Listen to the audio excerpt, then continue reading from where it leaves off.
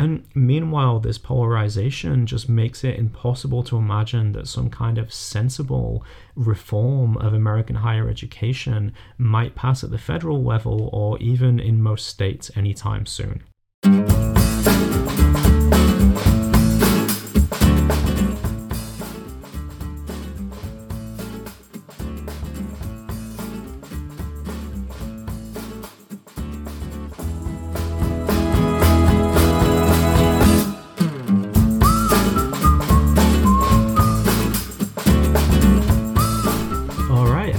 Welcome to another episode of America Explained. I'm your host, Andy Gawthorpe. In this podcast, I bring you an international perspective on the foreign policy and politics of the United States. If you enjoy America Explained, please check out our newsletter, which goes out a couple of times a month. You can find a link to it in the show notes for this episode, and if you go there right now, you can read a new post that I just put up analyzing the Biden administration's national security strategy, which was published just last week. In this episode, though, we're looking a bit closer to home, and today we're going to talk about the student debt crisis in the United States and the wider topic of university education and why this has become a politically polarizing issue. In August, the Biden administration announced that it was going to forgive federal student loans up to $20,000 per borrower. Now, this had been one of Biden's campaign promises, but a lot of people didn't think that it was going to come to fruition. The policy has a lot of critics on the right who naturally don't like what they see as an unfunded giveaway to people who are generally not their constituents. But it also had critics among centrist Democrats who worried that it undermined the Biden administration's message that it was cutting deficits and getting inflation under control. But I think the fact that the administration went forward with this policy and that it did so just before the midterms shows that the administration was focused on trying to mobilize younger and more progressive voters in advance of those elections that take place just a few weeks from now. But regardless of the immediate politics of this decision, it's also a really interesting thing to look at just to understand the underlying issue here, which is why is it that American colleges and universities are so expensive compared to the rest of the developed world? So expensive that it's often actually difficult for people outside of the US to grasp just how in debt you need to get to go to university in America. So that's what I'm going to be talking about today, how this crisis of costs has got so bad, how severe the student debt crisis which it's led to is, and what Biden's announcement means economically and actually for American politics as well, in which education has become one of the key polarizing lines that separates the parties from one another. So to start at the beginning, why is it that university education is so expensive in America?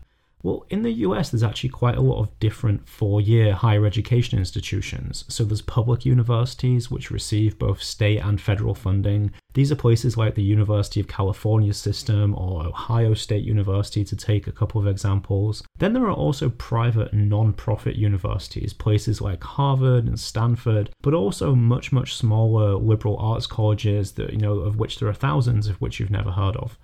Finally, there are private for-profit universities and then also community colleges, which are public institutions that offer something less than a bachelor's degree. It's called an associate's degree, or certificates that you need to find a job in certain fields. Now, 3/4 of undergraduates in the US are attending public universities, which are actually the least expensive type of institution, but still it can be very, very expensive to go to these public universities, especially if you do it out of state. So if you go to a public institution in your own state, then you get generally a lower rate of tuition, but if you go out of state, you pay more. And compared to many other countries, even this in-state tuition is not affordable for many families. So just to take a couple of examples, on one end of the spectrum, a student from Florida who attends a 4-year public university in Florida would pay on average about $4,500 in tuition a year, and about $15,000 if you include other costs, that go along with being at college. That's still a lot of money.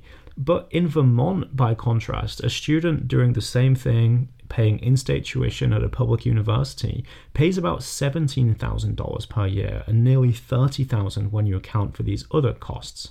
And meanwhile, at private non-profit universities that many students also attend, students pay on average 3 times as much of this. So even an out-of-state public tuition is nearly 25% less expensive than at private universities. And so even though it varies a lot by state and region, the cost of tuition and fees at these private universities is about $38,000 a year. That's excluding other costs, like the fact that you've got to rent a room and you've got to pay for food and you've got to pay for books and things like that. Now, university education in the US hasn't always been this expensive.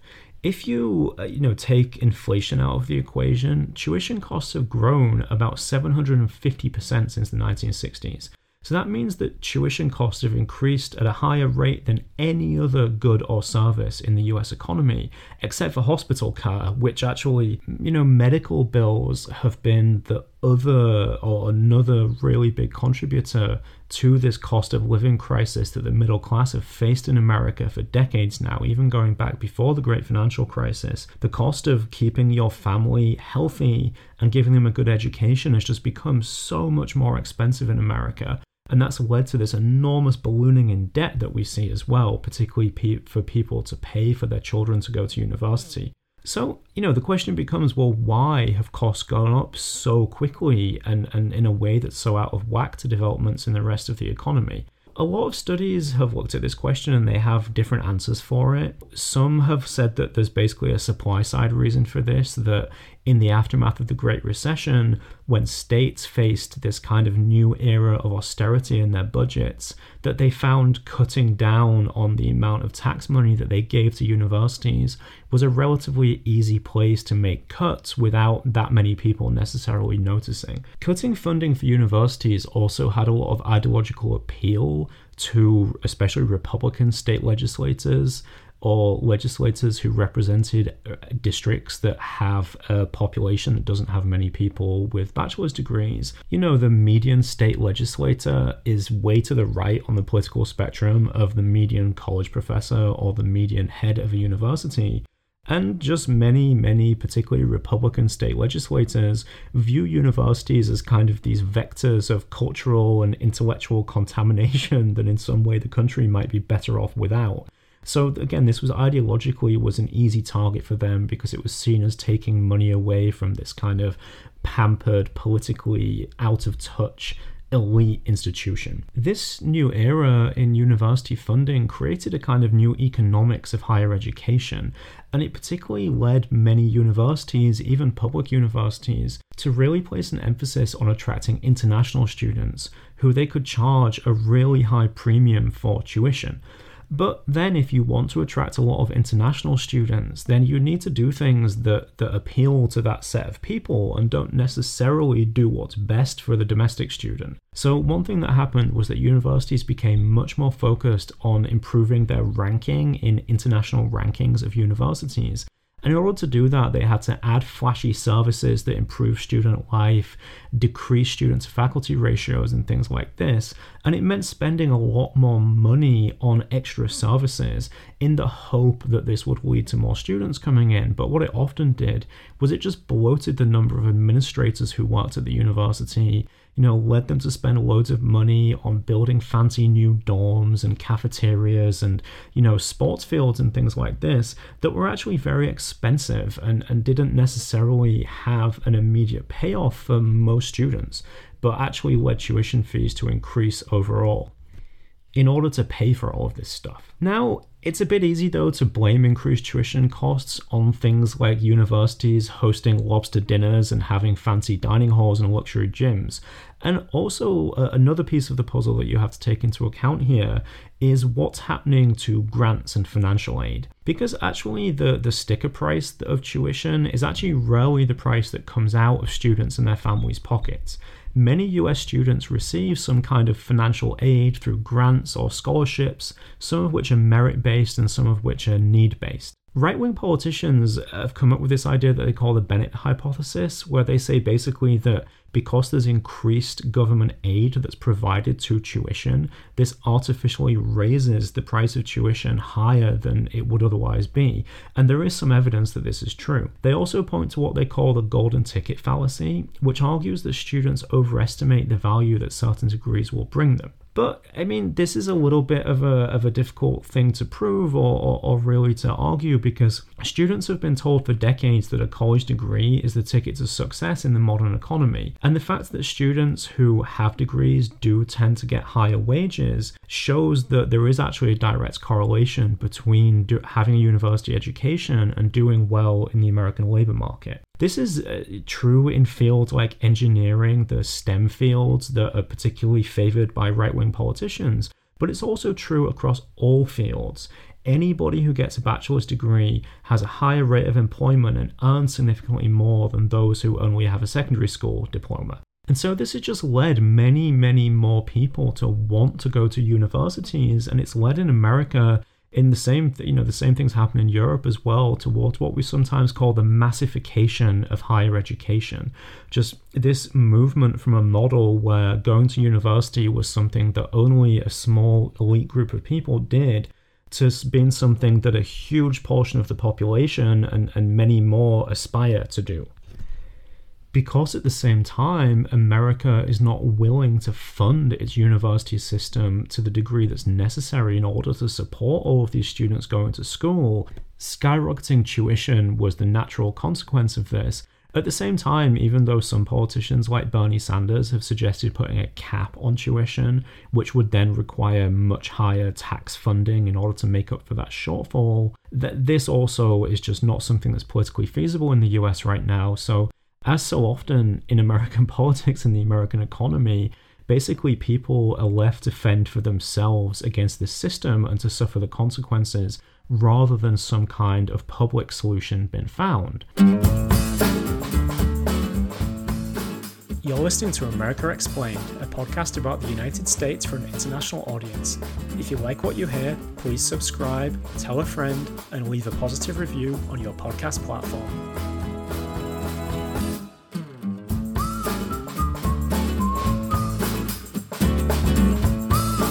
So, into this situation stepped a kind of stopgap measure, something that wasn't going to solve any of these underlying problems in the higher education system, but was supposed to give at least some relief to some borrowers, and that was the idea of student debt relief. Total outstanding student debt in the US right now is about $1.7 trillion, which is about 7% of total US economic output in any given year. That's distributed over about 43 million people, and the vast majority of those people own federal loans. So the average federal debt per borrower is about $37,000, and that places student debt in the highest category of debt after mortgages. And that's particularly remarkable when you consider how student debt might also be preventing a lot of young people from getting on the property ladder. When they do get on the property ladder, they're going to face these enormous problems with sky-high house prices and now high mortgage rates. So student debt is something now that so many young Americans have to deal with and kind of get off their plate and get down to a sustainable level before they can actually start their life and start engaging in these other big financial events like marriage and like home ownership and like having children. Students don't have to pay these loans while they're studying, but many of them actually still accrue interest during this period.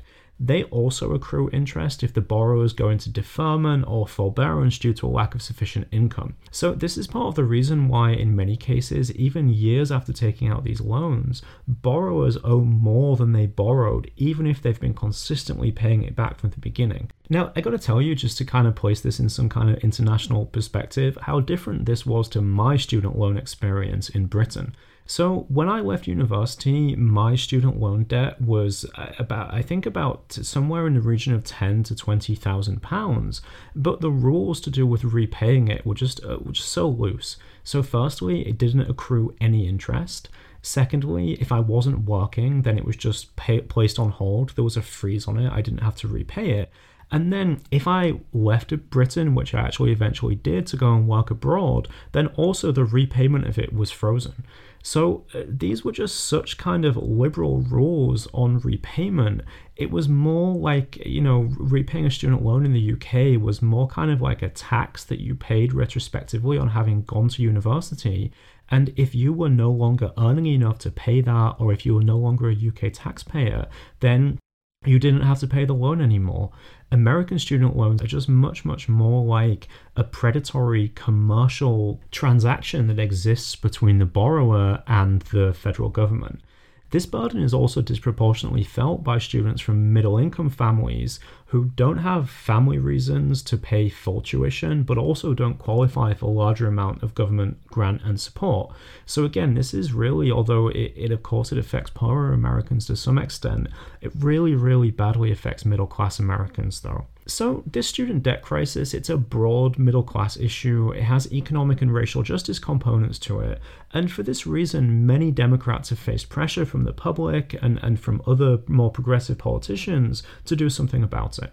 And that's why in August, the Biden administration announced that it would forgive up to $10,000 of federal student loans for Americans making less than $125,000 a year, and up to $20,000 for borrowers who came from lower income families. So this is going to effectively cancel student debt for about 20 million borrowers in America.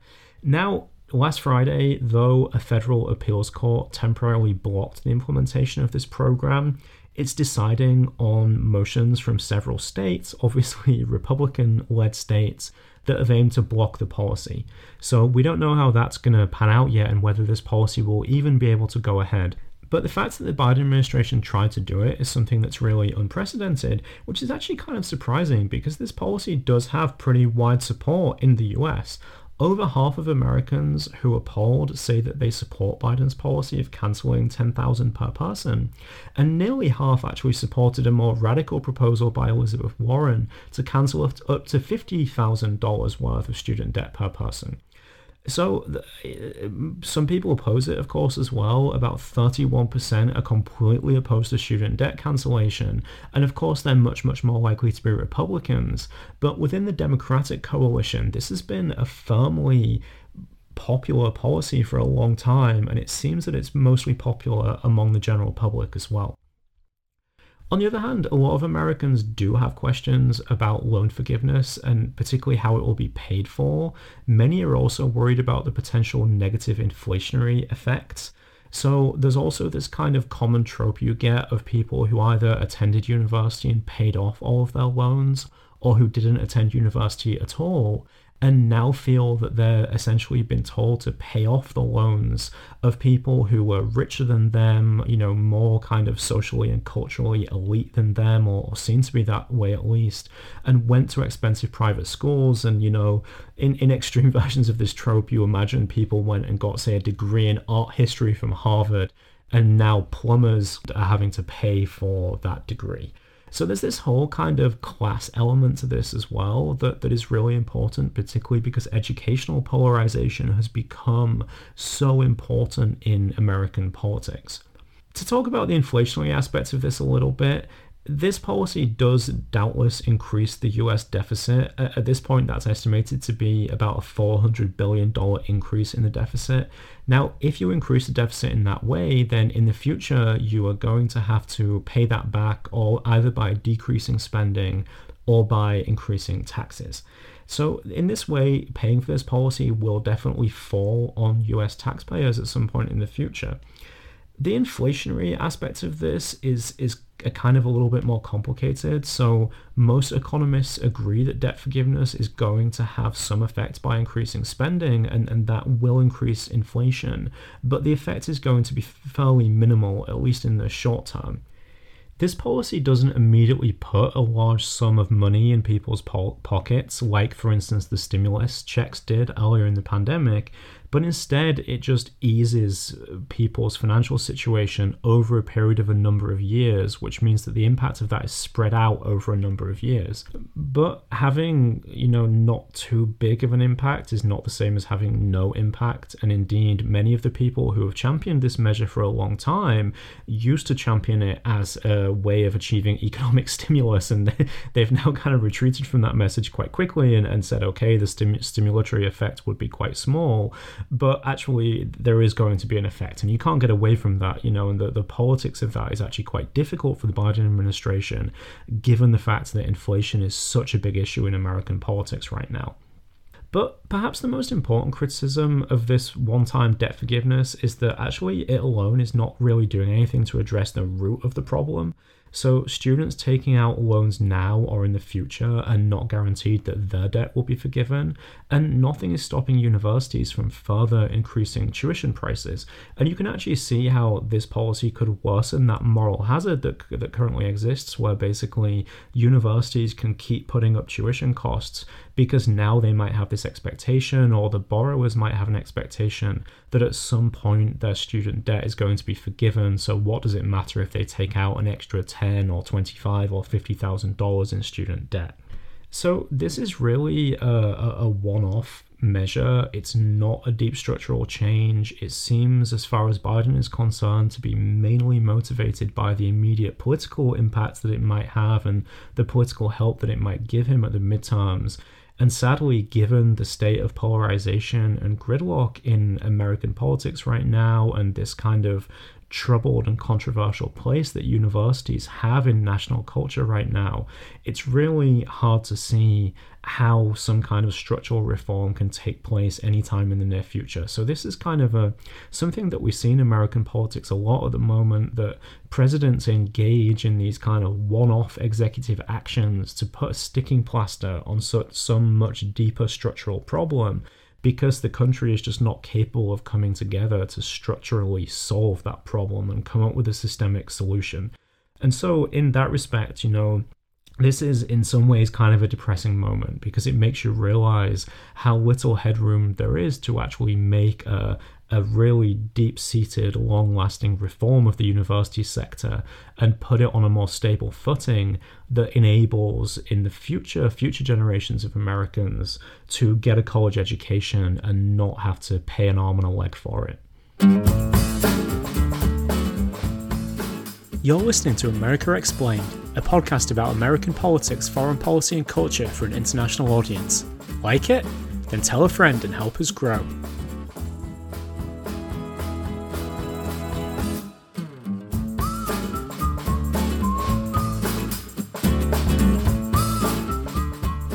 Now, the politics of this issue really can't be separated from this larger trend of educational polarization that we see right now in America.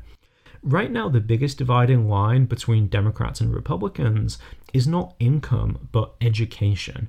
More and more of lesser educated voters are flocking to the Republicans, embracing the Republican Party and the way that it champions particular cultural and racial beefs that these people have.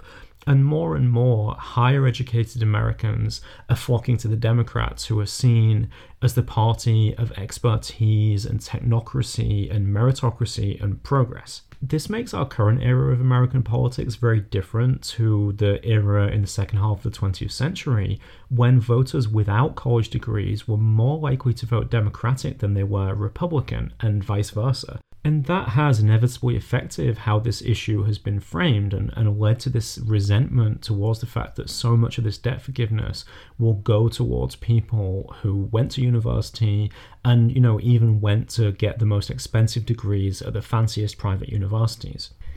So the Biden administration points out that 90% of the student debt relief is going to benefit people who are making less than $75,000 per year, and that is a powerful argument, but because politics is not currently polarized by income so much as it is by education, that's actually not a super powerful argument to many people, because they are not necessarily thinking about income brackets, but they're thinking about this through the cultural lens of who are the, quote, people like them.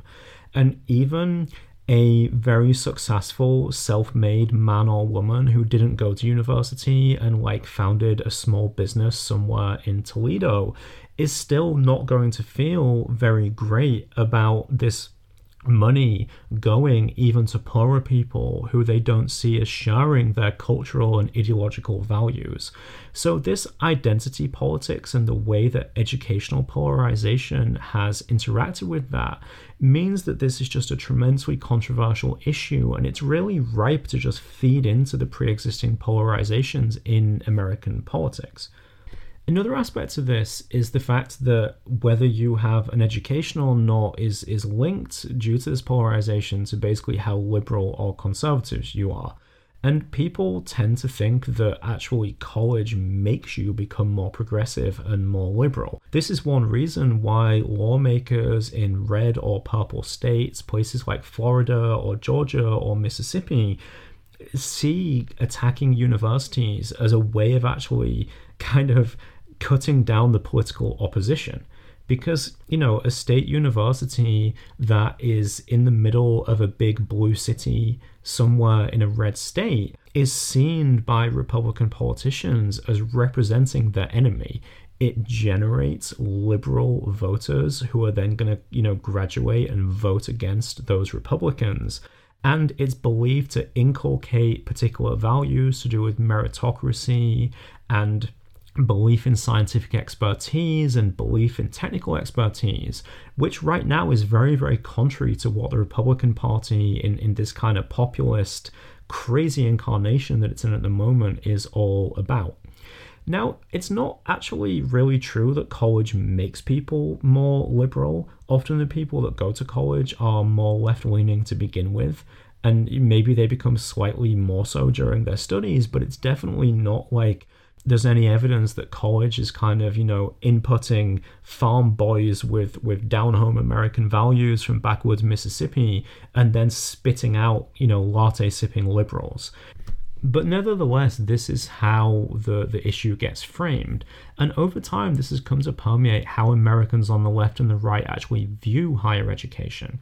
So, according to research from Pew in 2018, over half of Americans believe that higher education is going in the wrong direction. And while both Republicans and Democrats point to rising tuition as part of the problem, Republicans tend to think that there's actually much more at stake here and there are many more problems.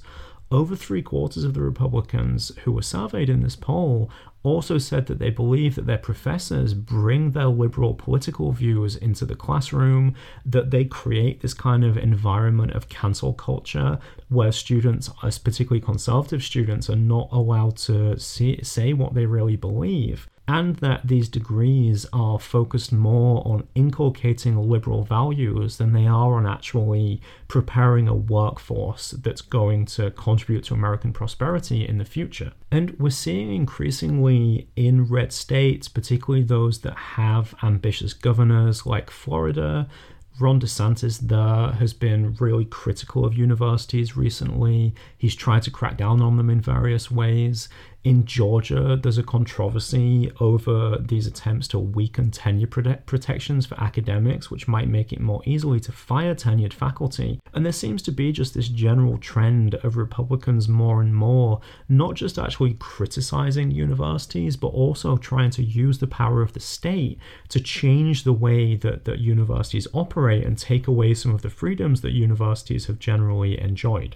So it just seems to be another example of something that's so depressingly common in American politics right now, which is Republicans just using these kind of broad identity-based attacks on institutions that they don't like and proposing this as a solution to what ails the working classes and struggling folks in America, rather than actually doing an objective economic analysis of the problems that exist here and taking material action that helps the working and the middle classes.